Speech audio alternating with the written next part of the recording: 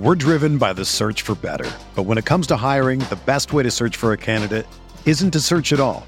Don't search, match with Indeed. Indeed is your matching and hiring platform with over 350 million global monthly visitors, according to Indeed data, and a matching engine that helps you find quality candidates fast. Ditch the busy work. Use Indeed for scheduling, screening, and messaging so you can connect with candidates faster.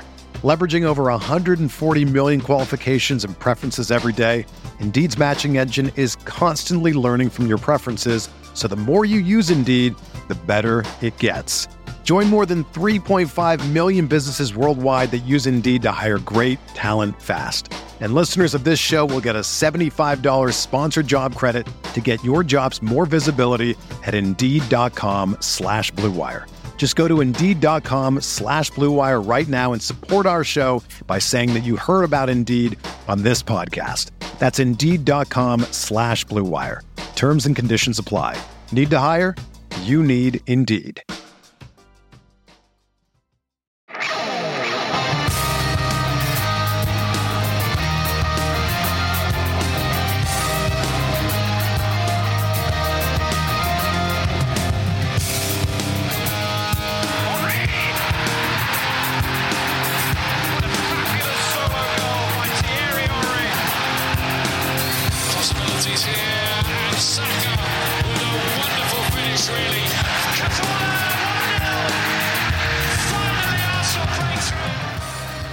It's the international break, which means the only news that's really floating around right now is people opining on just how much of a kicking Saka should take. This is the Arsenal Vision post-match podcast. My name is Elliot Smith. You can block me on Twitter, Yankee Gunner. Yeah, we got all kinds of angry old men talking about how in their day they'd put a reducer on Bukayo Saka. There was a segment on ESPN where they talked about how he should take a kicking, and there's all kinds of pundits talking about how he should take a kicking, and of course Steven Gerrard has opined that he should take a kicking.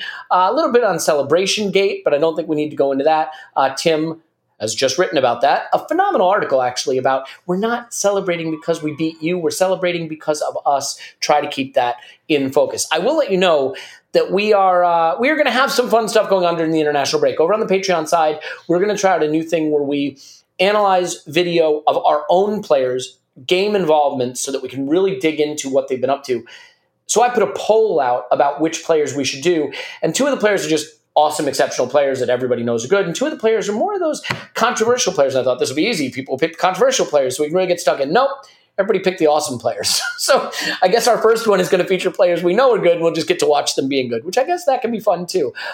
We do have a very, very big fundraising effort that's going to be kicking off in about 10 days or so, and there'll be more news on that. There'll be an episode around that, and we'll really dive into it. But unlike what we've done in the past, we're going to have some unbelievable things to give away to people who give. So stay tuned for that, and it will also come with the announcement of a live show in London that'll be coming up, and hopefully one in other parts of the world as well in the not-too-distant future. That is 90 seconds or so of me, which is way too much me. So now I have to introduce the man who keeps here. His name is Clive. You can find him on Twitter, ClivePFC. Hello, Clive. Hello. Hello, indeed. And joining us on the main pod today is Scott. You can find him on Twitter, _that_crap. Hello, Scott. Yeehaw. Was that not as hot as I normally do? So normally when Scott does like the instant reaction pods, his yeehaw literally breaks the audio, and then I have to spend like 45 minutes trying to manipulate it. But he has come with the professionalism today, my friends. We are going to do something today that has heretofore only been done, I believe, on the Patreon pods. We're going to bring back a concept that Eddie Longbridge requested come back called Would You Rather? It is a feature that I have brazenly stolen from the Arscast, but to be fair, it is football related, not just like, would you rather be beaten up by an octopus with one tentacle or a kitten with 8 feet or, whatever the case may be. That's actually a good one. Scott, which would you rather? I think I'd rather face the cat. The cat with 10 feet instead of the octopus with one tentacle? Yeah, octopuses are just still kind of big and scary, so I think I would probably pay to be attacked by a kitten with 10 feet. Like, I think that would be just, like, cute as hell. Clive, do you have a strong feeling either way? No. You know that already. Won't even indulge. Won't even engage. Nope. Won't indulge, won't engage, won't play. Fine. Nope. Then, Clive, I guess I can start with you. Darwin Nunez coming to Arsenal. Obviously, any transfer rumor you read in March is true, is always true, and can never not be true. So how excited should we be that we are signing Darwin Nunez? Well, I get excited for every rumor, as you know, and especially the ones that I know about. The players that I know about, and he's been linked to us for a year or so. We played against him in the Europa League, maybe last season or season before, and I was looking at him, and did I stop looking at him because we need to win the game? And so, but I don't remember a massive impact. But when you watch it back, he did quite well against. I think it's Gabriel on the day. He did really well. So. Very tall, leggy. I say very tall, leggy, quick, can post, can turn around, can drive, can carry, can score, use his head. He's from Uruguay, playing for Benfica, and they call him the next Cavani, and that's not a bad shout, right? So West Ham came in for him in January, 50 mil, rejected. Brighton have come in for him in the past, rejected. The price is 75 million euros if you read the papers. And so let's see. But nice player. Scott, what does your spreadsheet say? Everybody's dying to know what the spreadsheet says. And, that really translates well to this audio format, right? Basically, if I had to narrow it down to, a couple sentences, it's that I think he's too good for the Portuguese league. He just looks like he's a man amongst boys there, even though he himself is just a very young man, only 22 years old right now. He just really pops off. 3 open play shots per 90, almost a 0.8 non-penalty XG per 90. So those are the things that if we kind of looked at what we're missing in this team right now from our striker, those would be the things that kind of point out to you and say, yes, I really want those. But I think he also has traits that we also want to be able to see from our striker. Clive touched on, the physicality, being able to handle those kinds of things, be a focal point for our wide runners to be able to run off. I think those are things that he would definitely be able to excel at. Interesting thing kind of looking at his touches is that he also kind of plays from the left-hand side. That's one of the things that you kind of have to look at there. So get a little bit more the inverted part to his game. But no, I think the stats really pop on him as a good potential player. There's always the question of how does that translate from a league like Portugal to the Premier League. But I think that, if the scouts get it right and they like him, I would be very excited about this. I think it's really hard for me because we have a very specific way we're playing with the striker we have right now. And Clive, I look at Aubameyang at Barcelona, for example. And Xavi has sort of a positional football thing going on, a juego de posición kind of thing. And what I can't decide is, are there other types of strikers who this system could be very effective with, and we don't realize it because we're just watching one type of striker that it's effective with? Or do we need to find a striker who does a lot of the stuff Lacazette does? I'm sort of torn, right? Because I see other positional systems that use different types of strikers. I see Manchester City where they don't really even have a striker. So do you have a strong opinion about the extent to which we want to try to create continuity with the guy we bring in the style of how we're playing now, or if that might be just something that we're over-indexing because we've only ever, in this current iteration of the system, we've only ever really seen it with Lacazette? I think we've got used to Lacazette and we compared him to Aubameyang and we think this is the way we should be going. And so a lot of people like Jonathan David, who's quite close to Lacazette as a player. So, but my view is I look at attributes really more so than the type of player we need. And there are attributes missing from the team. And for me, it's the ability to compete in duels in the central area. It's the ability to really affect 2 centre-backs and hold them. I think that's important. I think Scott was talking about the ability to link up with the wide men is one thing. We also need the ability to catch up the wide men you just linked with, and get into the box. I think that's really important. So we have this sort of makeup in our mind of all the things we're missing based on what we're seeing and that we know we could be. I'm not sure if that's in one person. I'm not sure we want it in one person. So I have a little theory that I do like a Nunez type, but that could easily be Calvert-Lewin, that could easily be Isaac, any of the ones that everyone knows about, could easily be that player. But I also like a wing forward. I think a lot of goals are scored from the wing. So the player I always speak about, and a lot of the people who follow me know, I'm going to say the name. There's a player called Cody Gakpo that plays in Holland for PSV, and I think that type of wing forward that can do both jobs. Play from the left or the right, but primarily from the left, but also can play down the middle. And he's only 22, he's a vice captain of PSV, and he's only going to get better physically.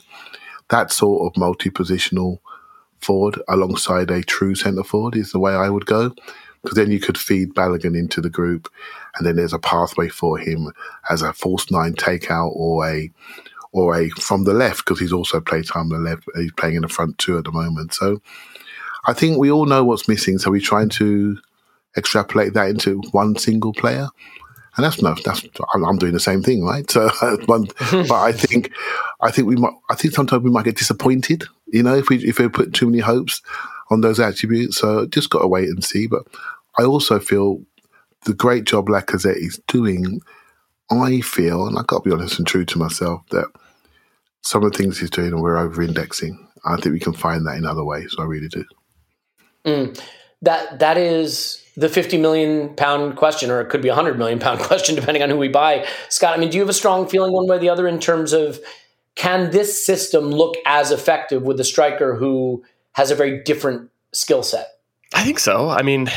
We go to this quite often, but I look at Liverpool and what they have done in the transition from Firmino, who is a lot more in the mold of what Lacazette is doing, to how they've gone to Jota, who is a lot more of a traditional scorer and less of a false nine type. And that system still works with it. Yes, it then calls for other players to step up and be able to take some more of that creative duty that Firmino used to do. But I don't think that there's any reason that Arsenal couldn't mold their system to do something similar with a different type of player. And I think one of the things that's going to be interesting is that, I think we need two strikers this year, right? So it's either, one of the players that we have now comes back, but we can't go in with one striker and then Balogun and that's it, especially if we're going to have Europe, right? So it's like we have to get two guys. So it's okay if we kind of look for a couple different types of options, right? So then we can kind of give Arteta options to mix and match against the opponents, or have something to change the game if we want to against an opponent, being able to give people different looks and be able to have options, right? I think that's one of the things that we really like to look at, is give hybrid players chances to be able to try different roles, be able to do different things. I think Nunez is also interesting in the sense that, if we get another striker there, like if we, say have an injury or something like that, he's been played out on the left, so he could be another left forward type. If we need to see something like that, be able to interchange with Martinelli out there, do those kinds of things. Or I like players that are able to do different roles, and that's one of the things I think that kind of attracts me to Nunez. And I think that's kind of the things that I think Arteta wants to be able to see from his players, being able to do different things, be able to interchange, be able to play kind of that total football, understand the different positions that you need to be on the pitch and be smart out there. Yeah. Clive? Yeah, when Scott was talking, I just started to think, really. It also depends. Yeah, I do the same thing, by the way. I find it really hard to listen to. I started to think, based on what you were saying, I think it's like, where do we want to go next in this project, right? I think that's the question that's going through my mind, right? So, and how do you want to develop? So what skill sets do you want to develop? Do you want to develop intelligence? Do you want to develop mobility? Liverpool went mobility-wise with Diaz and Jota. Do you know what I mean? More mobility on top of the mobility that they have and the brains that they have. So are we going to go intelligence? Are we going to go mobility? Are we going to go size? Are we going to go wing forward? Are we going to go English? Right? There's two young English players in Calvert-Lewin and Rashford. Don't shoot me. I'm just calling it out. Right? What's the next phase of the project? What's it going to be? I think it's going to be so interesting to see what we develop in centre midfield and at centre forward, because they could be like banner players, project banner players. And I think it's going to be really, I'm so excited for it actually to see how we fall. Or are we going to go unknown, completely unknown? Are we going to go South American, bring in a South American star, given our contacts out there? There is so many directions we could go. I almost can't wait for the transfer window to open up. You know what I'm like? I think it's going to be so interesting to see which direction we go. You heard it here first. Clive, not a fan of the football, fan of the transfer window.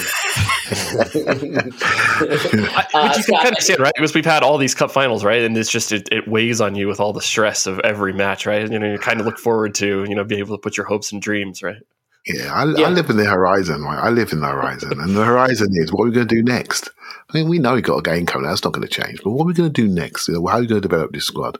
That's the bit that interests me. All right, well, the bit that's going to interest you is over because we're going to get into a segment you're going to hate. Because, Clive, there really isn't an ability to talk around what I'm asking. You have to answer the questions as they're asked. I call this segment Clive's Torture, but you may call it Would You Rather. And this has been a fun thing that we've done in the past, but it's been a long time. So I'm glad to bring it back. Don't worry, there will be some really, really bad Manscaped transition in this as well, I assure you.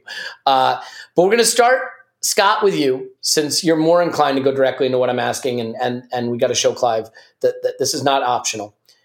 Would you rather sell Bukayo Saka in 5 years, but we keep the Saka, Smith Rowe, Odegaard, Martinelli group together, or sell Martinelli right now, but we keep Saka for his entire career?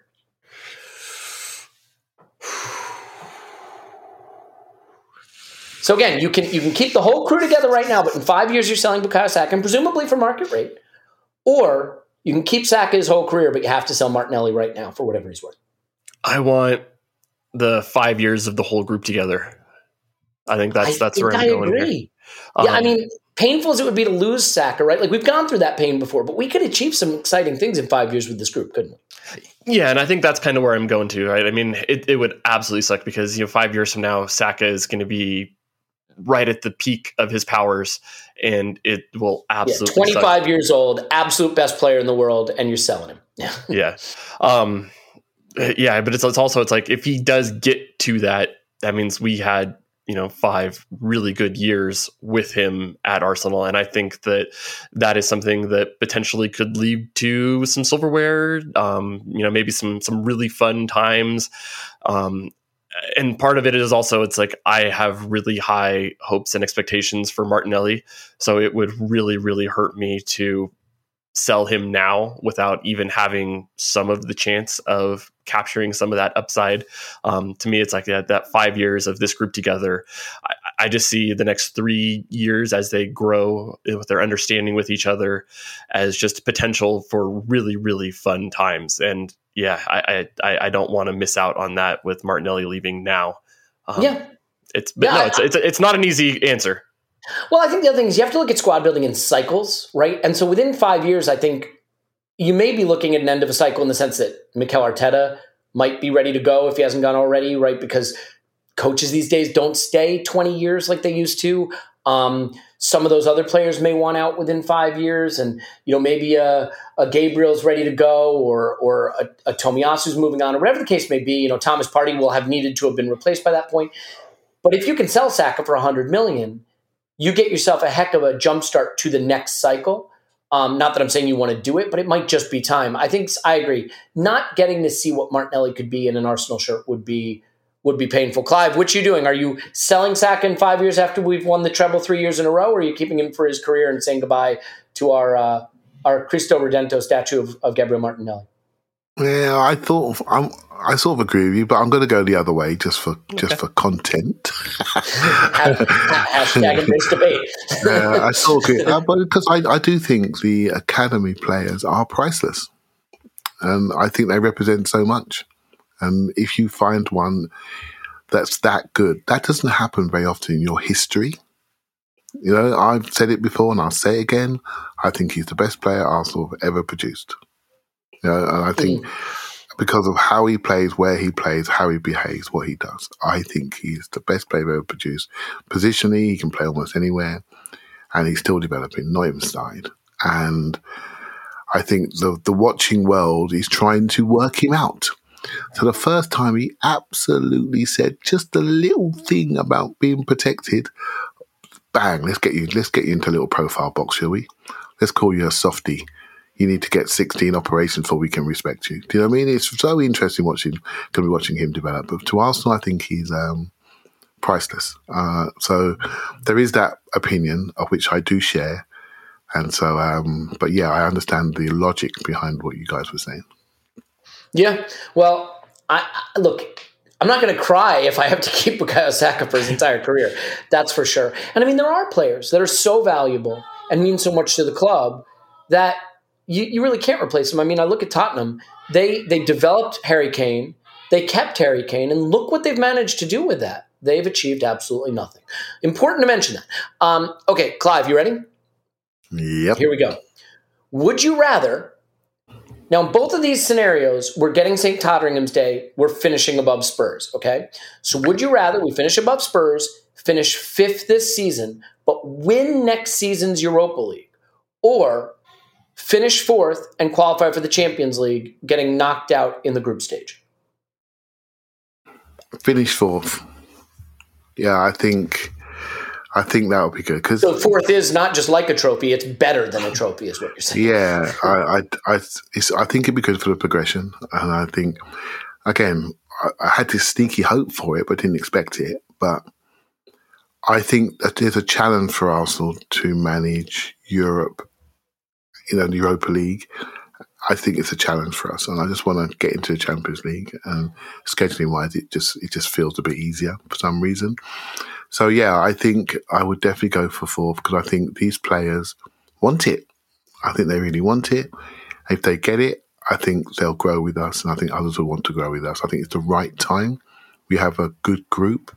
If we can layer on them with the Champions League as a carrot, I would think that's the most important thing for the football club, in my opinion. What do you? And I tend to agree, Clive, because look, there is also the point. Since you like transfers more than you like football, no one knows what's going to happen in the future except us playing this Would You Rather game. Going into this summer, recruiting with a Champions League budget and recruiting with Champions League prestige, it is a particularly critical juncture. Easier to re-sign Saka, easier to get the striker and the number 8 we might need. I just think it makes a lot of the things we need to do to take the next step in the progression easier. But again, Scott, I'm offering you an actual European trophy, and Clive doesn't want it. He just wants his top 4 because it's like a trophy. Do you want the actual trophy? So I'm gonna cheat and say that I'm gonna take the 4th place, getting knocked out of the group stage, but we drop down to the Europa League and win it anyway. So I'm gonna just take that as the way that I want. You don't get that up. That's not an option. No, fine. you didn't spell it out. Sorry. Fine. You're a jerk. That was smart. You're very smart. Fine. Arsenal get knocked out in the round of 16 of the Champions League. There you go.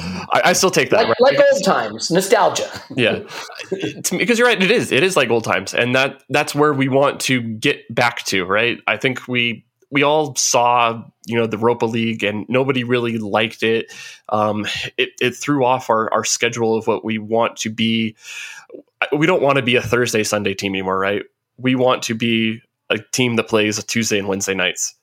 And I think that as we take a step for what our ultimate goals are, it's not to win the Europa League. It's to challenge for the Premier League. It's to challenge for, the very best of Europe in the Champions League. So it's like, winning a European trophy, Europa League, I would celebrate that so much. But that's not where the goal of the team is, right? So that's where I lean towards. We're looking for our progression of where we want to be, the prestige that comes with being in the Champions League, the draw, the ability to keep our players. To be able, because I think that's probably going to be one of the more important ones as, we're trying to fend off people coming for our young stars, is to be able to offer them being able to play in the biggest stage and be able to do that with Arsenal. So I think that is probably more important for the next step for Arsenal right now. Agreed. I think I'll go on there again, Elliot. I think last year was a development year for us with these young players, and Europa League used to develop certain players and maybe develop a willing to sell, shall we say. And but this year was always about repositioning. So that's why I was fine with that being outside of Europe this year.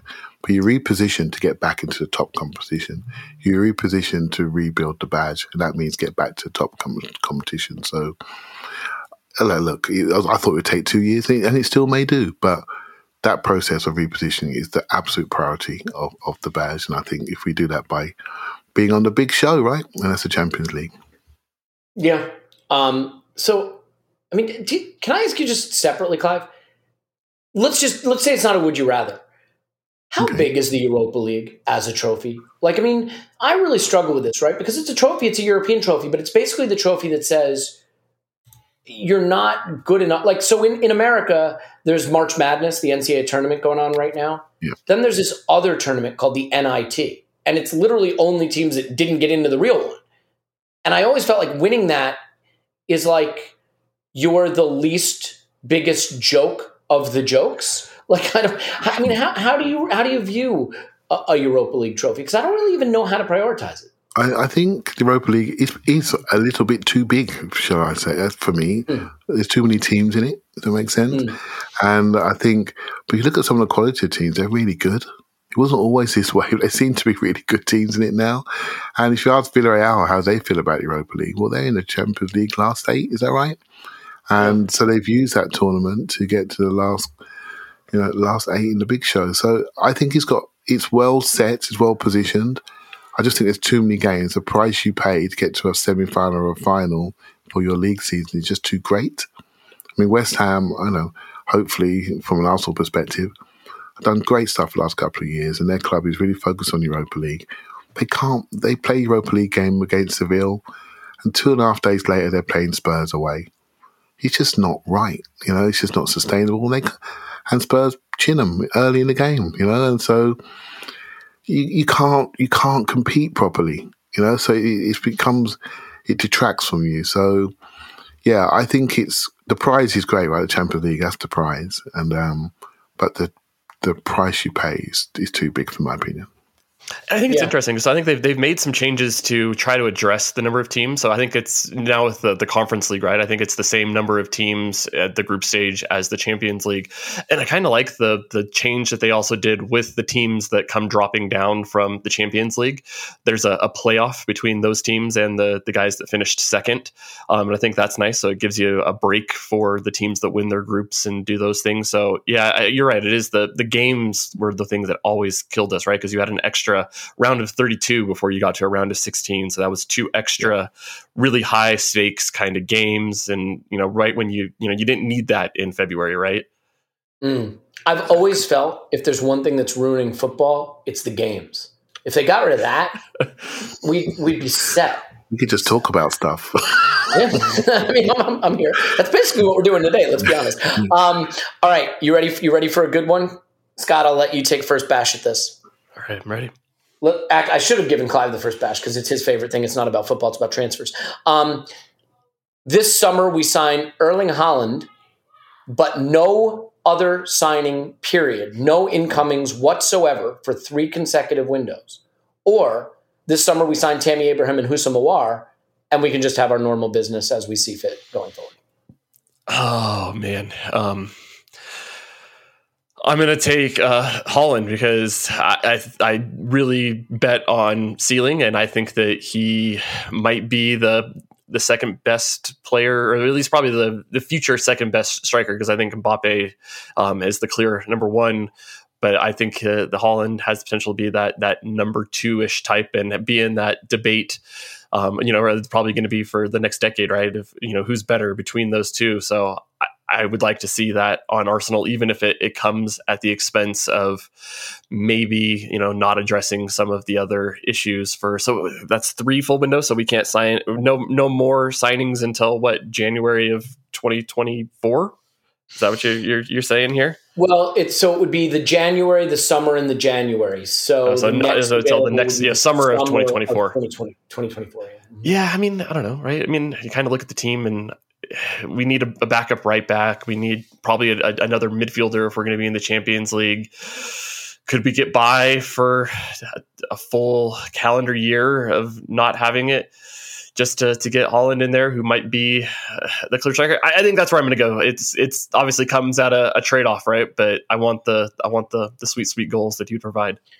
It is such a testament to the amazing work the club has done in a really short period of time to make us feel like we have enough young upside and depth that we could take one player this summer, albeit a phenomenal player, go 3 windows without another signing, and probably make that work. I think that is a real testament to what we've done, because you're like, well, we've got Saliba in waiting. Tavares is there. If something happens to Tierney, White could always shift. And I guess in this world, theoretically, you just pull Saliba back in, so you have some depth at center back.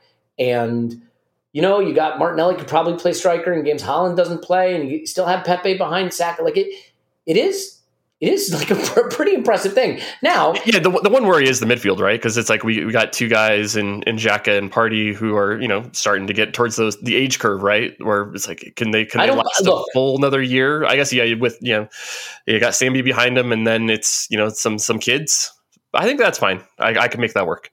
It's hard for me to say because I've never believed in age curves as a thing, but I can understand how if you did, you might be inclined to talk that way. Clive, he says, unironically, are you taking Haaland or are you taking Tammy and Aouar and keeping our business rolling as planned? Well, I'm not sure I'm taking Tammy and Aouar, but I'm taking. Right, how about this? You can take a center forward and an 8 who are of that caliber, roughly, right? So you can't be like, well, I'll just take Mbappe and Chouameni or whatever. No, it's got to be. There's a little bit of warts on it, right? It's not quite perfect. Sort of Arsenal level signings. Yeah, I know what you mean. But I'm gonna go. Drag the club through the mud left and right. This guy. I'm the pragmatist. He doesn't even like watching them play. Now he doesn't like the players or linked with. Man, I'm the pragmatist. I want to build. I've just sat watching against Liverpool and looking at the strength of benches, and we need to get stronger. It's as simple as that. So, and people on those benches are in their last year of their contract. So, for me, I go the pragmatist route. I build the squad appropriately with the right specifics. I was going to say the other word, but I can't say it. The right specifics that we need to build on what we already have and put the layer behind the top layer, or maybe improve the top layer, and some of the top layer has to fall down because that's what we're trying to do. So. I will go that way. And plus, I've seen a lot of TV recently of watching Dortmund, and Haaland's been in street clothes. So people can pick up injuries, particularly Steven Gerrard wants something to do with it. He would prefer they pick up injuries if he had his drugs. So I prefer the multiple players, shall we say. See, my thing is I think that if you have generational talent, like players that can be literally the best in the world, like if you can have a Messi or you can have a Ronaldo in their pomp, you don't need much else to win stuff. And if you think Haaland could be that, I think he could be that. And you've got guys in Smith Rowe, Saka, Martinelli, where one or two of them could also be that. Like the rest of the guys can kind of be 7 out of 10, 6 out of 10 players and still get you a hell of a long way. I'll just say that Tottenham are a good counterexample to your point. They had a Harry Kane who was probably the best striker in the Premier League. And like we like to say, how much did they win? They didn't win anything. I want to be clear, they didn't win anything. But like they had the most success. Here's the thing, 2 things. First, they had the most success in their history of color televisions. So they did enjoy a period of relative success for their tiny, pathetic little club. And they had some talent flowing in and out, but I'm not sure they ever had anything quite as elite as what we're looking at. Plus, they obviously never had an elite manager. They had that joke. Mauricio Pochettino, who is a serial choker. All right, here's a would you rather. Scott, you know what? No, Clive, I'll give this to you. Would you rather go through your life extremely hirsute around your privates or never have the proper talent for your business? You mean I'm muted for that? Well, here's the good news, Clive. You don't have to choose. You can be both shaven and have the proper talent for your business if you just engage with our sponsors. That's right. Spring has sprung, and it's time for some spring cleaning in your pants, it says here. You can be a pube assassin, it also says here. Good. Now that we've gotten that out of the way, it's time to clear out the winter bush and join the 4 million men who trust Manscaped. Use promo code ArsenalVision to get 20% off and free shipping at manscaped.com. Global leaders in men's below-the-waist grooming, Manscaped had the Lawnmower 4.0. It's part of their Performance Package 4.0. You get the Lawnmower Trimmer, the Weed Whacker ear and nose hair trimmer, the deodorant, the toner, the boxer briefs, and the travel bag. All of that is in the Performance Package 4.0. We already know everything about the Lawnmower, but the Weed Whacker is an elite trimmer for nose and ear hair with proprietary skin-safe technology on that as well. The deodorant and moisturizer is for that specific part of your body. So, you don't wind up with parts of your body sticking to other parts of your body. That's not a good thing. You don't want that to happen. You've got the toner, which keeps you smelling fresh all day long. All that plus the boxers and the shed travel bag. Go for it. Get the Performance Package 4.0 right now at manscaped.com. Promo code ArsenalVision, 20% off and free shipping. Manscaped.com, promo code ArsenalVision, 20% off and free worldwide shipping. Now, you're shaved, you're beautiful, your life is good. But your business needs the best talent. Oh, you're going to sit in front of a computer for hours and hours and hours all day searching multiple job sites. No, you're not. You wouldn't do that because you're smart. Because you're going to use Indeed. When you're starting a championship run, nothing matters more than finding and hiring the best talent. We were just talking about that. And with Indeed, you can build a dynasty faster. If you're hiring, you need Indeed because it's the hiring partner where you can attract, interview, and hire all in one place. The only job site where you're guaranteed to find quality applicants that meet your must-have requirements, or else you don't pay. Don't spend hours on multiple job sites. Get the one powerful hiring partner that helps you do it all. They have great tools like Instant Match, assessments, and virtual interviews. With Instant Match, as soon as you sponsor a post, you get a short list of quality candidates with resumes on Indeed that match your job description, and you can invite them to apply right away. Plus, you only pay for quality applications that meet your must-have requirements. Okay, so you're talking about saving time, getting better quality candidates, and then hiring the best talent.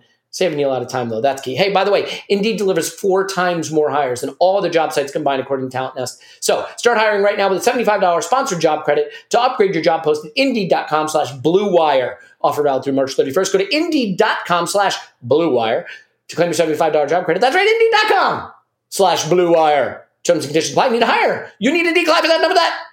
Indeed. What happens if Clive ever says, no, I want more?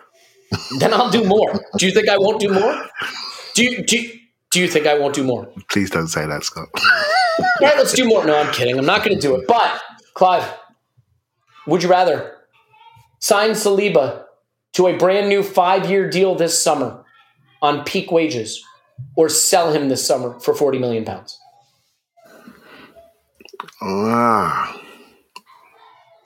When you say peak wages, what are you talking about? Normal wages? Like to fit the group, 150, 170? Well, why would you do that?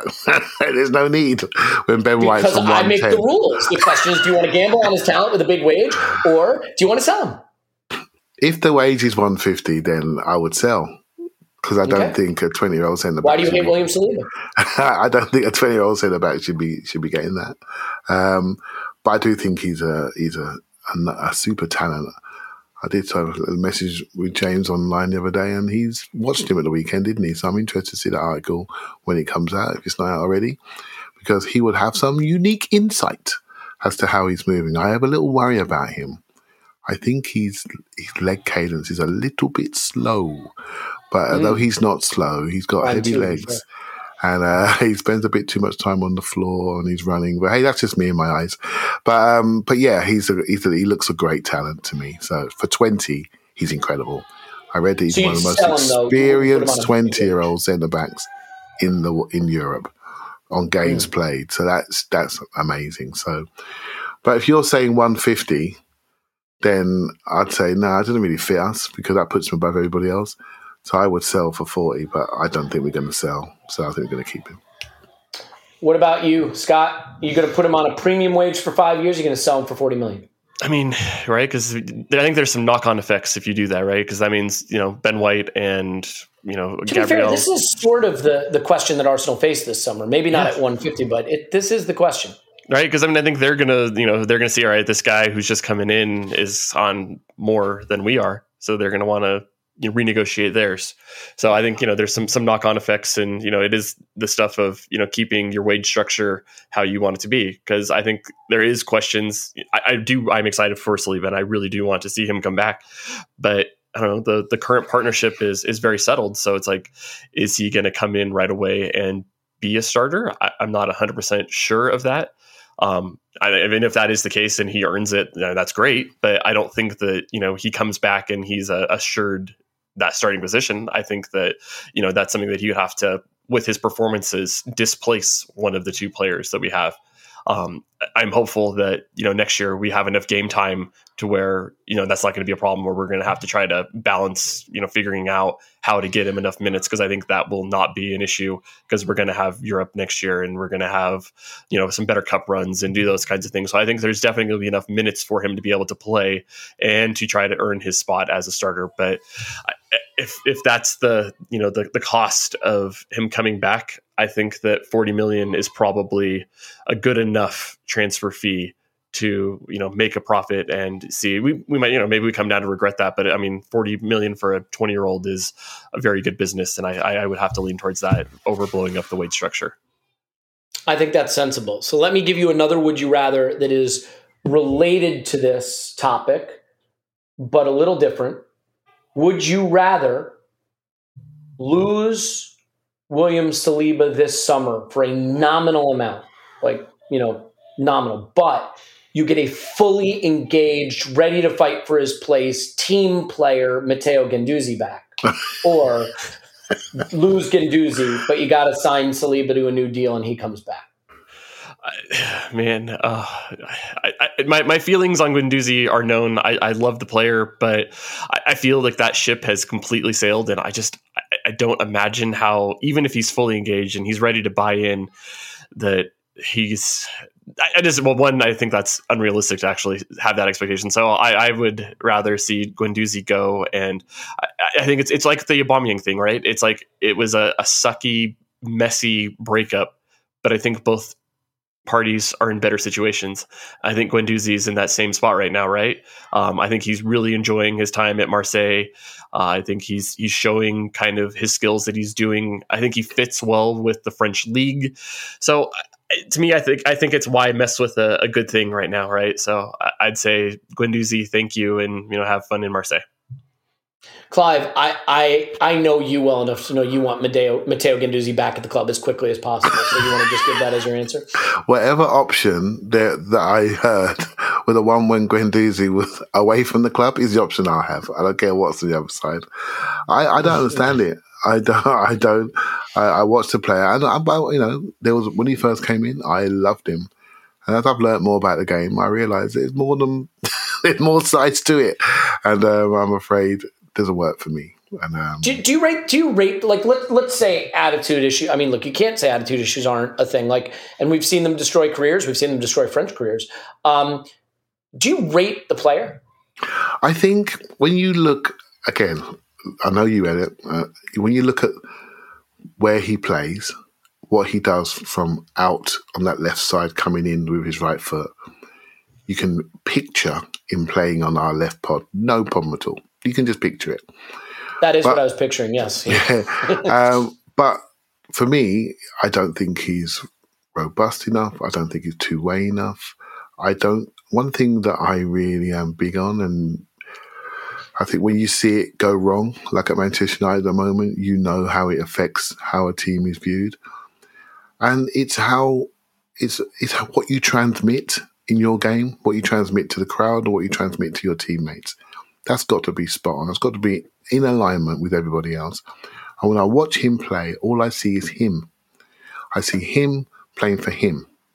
That's what I see, and so I immediately just go, that's not for me. Yeah, I almost block off some of his talents maybe, and I'll hold my hands up because people like Scott, who I respect, like him, right? So, but for me, I don't want players anywhere near the club that think about themselves first. That's just how I'm wired, I'm afraid.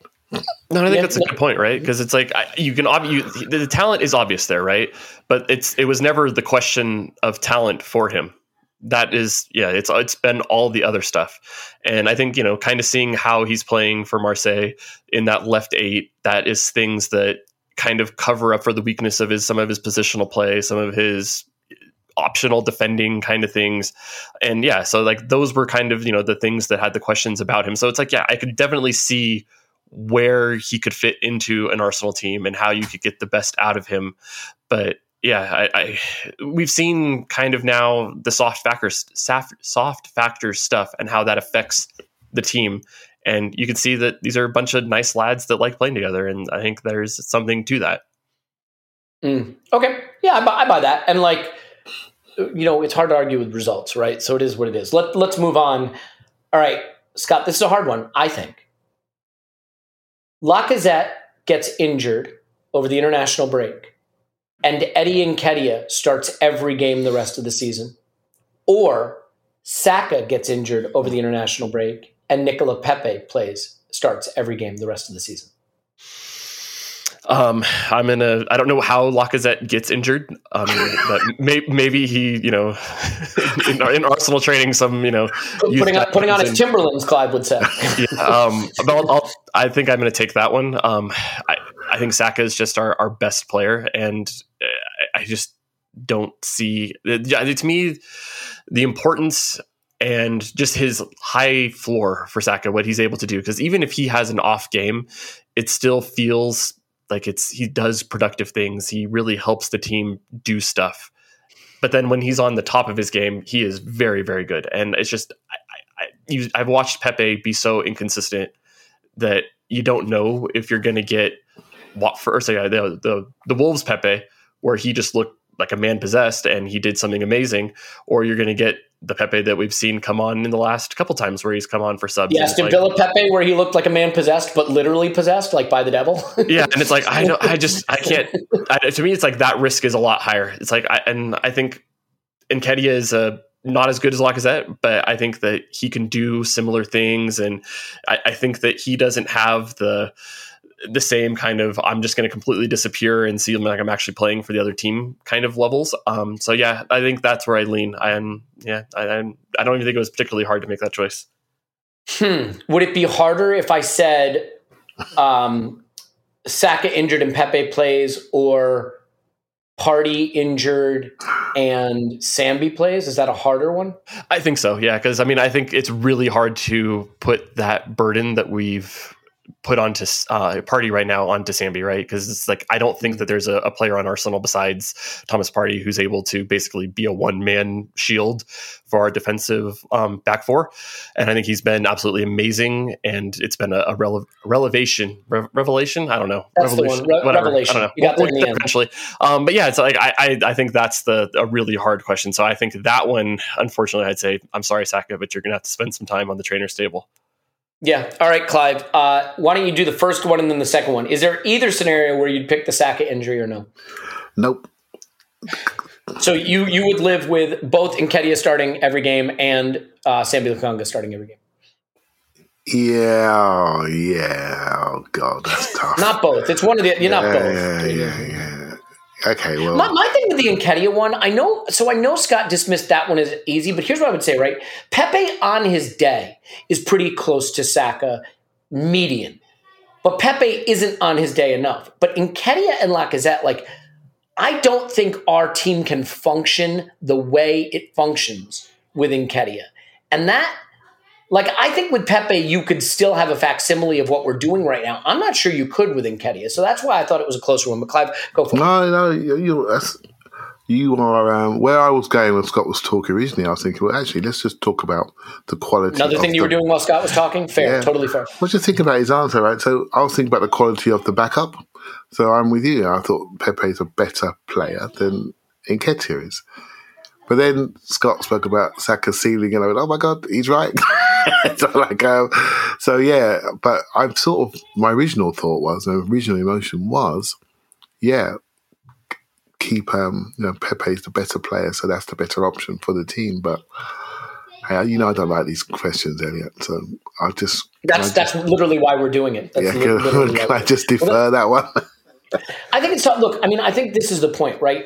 It's always about the delta, the drop off, and the stylistic change, right? So, like, if you go from Saka to Pepe, there are going to be games where you almost don't notice the drop, but there are going to be games where it's tremendously noticeable, and that's a credit not to Saka's elite talent versus Pepe's, but his elite consistency.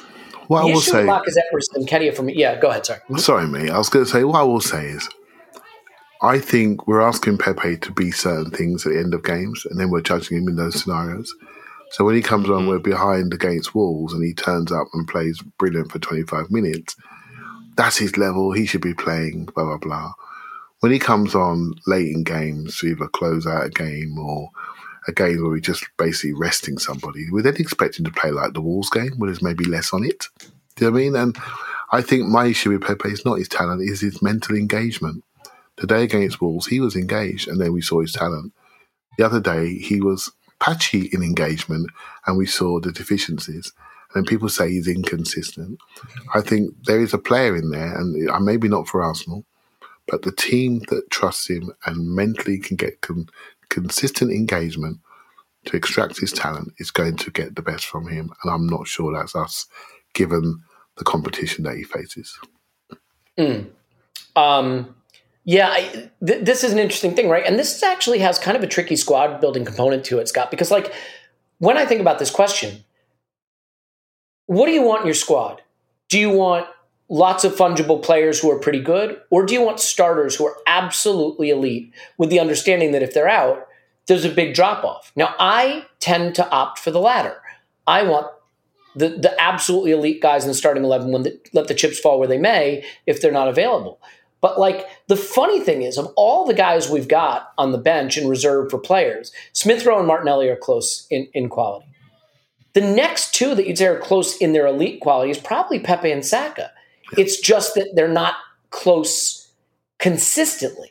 And I do think that's the difference. But you see where I'm going with this, right, Scott? That like going from Lacazette to Nketiah for me, you've got to change what you do. I don't see how you do the same stuff. No, I agree with that and see that. And to me, it's like if Saka is out for an extended period of time, I think it wouldn't be just Pepe. I think we would see some rotation of, Martinelli on that right side. We'd see more Smith Rowe being able to try to give more cover for that. And I think that's something that we'd be actually more prepared to handle than if, we lost our main striker. Because, as much as, we like Eddie Nketiah, like if we're kind of thinking about the level of teams that he's going to go to in the summer, it's mid-table or it's lower. But I think if, we were... it's lower than that. Yeah, it's lower than that. So I think if, and if we're looking at, if we were to have to sell Pepe, the level of teams is probably higher. I mean, I think that as much as his stock has fallen among, his overall reputation, I still think it's probably at a higher level than Eddie Nketiah. I don't think that's going out on a limb type of statement. So, I think that's kind of a good point to make. I really like watching Saka play, and it would really offend me to not have him in the team. Well, I agree with that. No one's going to disagree with that. All right. I've got a really, really easy one for you, Clive. You ready? Yep. You must follow Spurs home and away for an entire season. Attend all their matches home and away. You got to do the whole thing. You got to wear the kit. Sit with whatever the other option is, I'm having that. No. But Arsenal win the title that season. Or you get a free season ticket to the Arsenal home and away, but they finish second. Oh, well, mate, whatever the other option is, right? So I'm not going to that ground no matter what. I'm just not going it. You wouldn't do it for a title, huh? For a title? We haven't won the title since 2004. Yeah. It's going on 20 years, 18 years. You wouldn't end the title drop. What about the rest of us? See, this is where philanthropy is an important thing to consider, because by you doing this, you're giving me a title and Scott a title and all the other Arsenal fans a title. You selfish SOB. Oh, right. I'm sorry, people. It can't be done. It's a part of the world I just don't find myself feeling comfortable in. It's simple as that. And so, I can't do it. I mean, I hear you. Look, I'm not saying it'd be fun. I'm not saying it'd be fun. But think about this. First of all, you'd get to watch a lot of sad Spurs fans a lot of time, because first of all, it'd be an Arsenal title winning season. Spurs would certainly bottle a lot of games. You would be having the time of your life watching them be miserable at games while Arsenal are winning a title. There's also something else you haven't factored in here. This is important. There's every possibility that, first of all, you get to see 2 Arsenal derby wins, right? If it's a title season for Arsenal. And also there's the outside chance you get lucky, and that second derby win is at Spurs Stadium, where Arsenal win the title at Spurs ground. So maybe, just maybe, it turns out to be a wonderful season for you, but you are doing it as a philanthropic enterprise to win the rest of us a title. So Scott, have you plugged into the philanthropy? You're saying, no, screw the rest of the Arsenal fans like Clive has. You're not going to Spurs Stadium home and away. I think I would do it. It would suck, but I mean, you'd get to go to, the nice stadium, the toilet bowl every once in a while, and be able to see those kinds of things. Their beers do fill from the bottom. Yeah, so I mean, I'll take that and suffer through for one season to get. I mean, I guess can I make one cheat again, right? Yeah. Arsenal win the league at their stadium, and I get to celebrate. All right, how about that? If I give you that, Clive, does it change your mind? No, because then you probably get beaten up, right? So you're in a Spurs shirt. Who are you going to get beat up by? Well, I'll be laughing, right? So it'll be obvious. So, yeah, you're going to have to wear a mask or something. I'm hard to miss, right? So no, I think no, yes, I'm not doing it, people. I'm not doing it. I don't care. I don't care. Yeah. All right. So we know whatever Clive now. I mean, listeners now you know what Clive thinks of your happiness. So look, let me just stand up and be the one who says, "No, I'm not doing it either. I'm going to the Arsenal for second place. Fuck that. I'm not putting on that shirt. I'm not going to that ground. I'm not watching that team." Because here's the other problem, right? You'd be unable to watch most Arsenal games depending on the scheduling. So, it'd be a title season that you saw very little of. I mean, I guess you could always watch the replay, or I could tune in for the rewatch with Clive and whatever Arsenal fan was doing it for our Patreon, since I'd be obviously excommunicated as a Spurs fan. No, I don't know if I could do it. But, Scott, you're going to do it. So I'll send you. You go win us the title. Does that sound fair? It sounds fair. I'll gladly do that and take one for the team today. Perfect. All right. This was fun. I think we covered everything there is to cover. We will have a patron pod tomorrow. We'll have the scouting stuff I talked about for our own players. We'll scout our own players for a change. Kept it quick and light today. Hope you enjoyed it. This was a lot of fun. I thought. I know Clive hated it. He's on Twitter at ClivePFC. Thanks, Clive. I want to know how you come up with these questions. Thank you very much. I just think what would make Clive miserable, and I go from there. Scott's on Twitter at _that_crap. Thanks, Scott. Thank you, guys. Good to talk to you guys. Yeah, we were going to talk Champions League. The women drew 1-1, but they're still alive in it. But Tim got called away to a meeting. So maybe we'll get a chance to chat with him on the Arsenal Women Champions League tomorrow. But that is definitely something we're keeping our eye on. We love you. We'll talk to you after Arsenal 10, pals. No.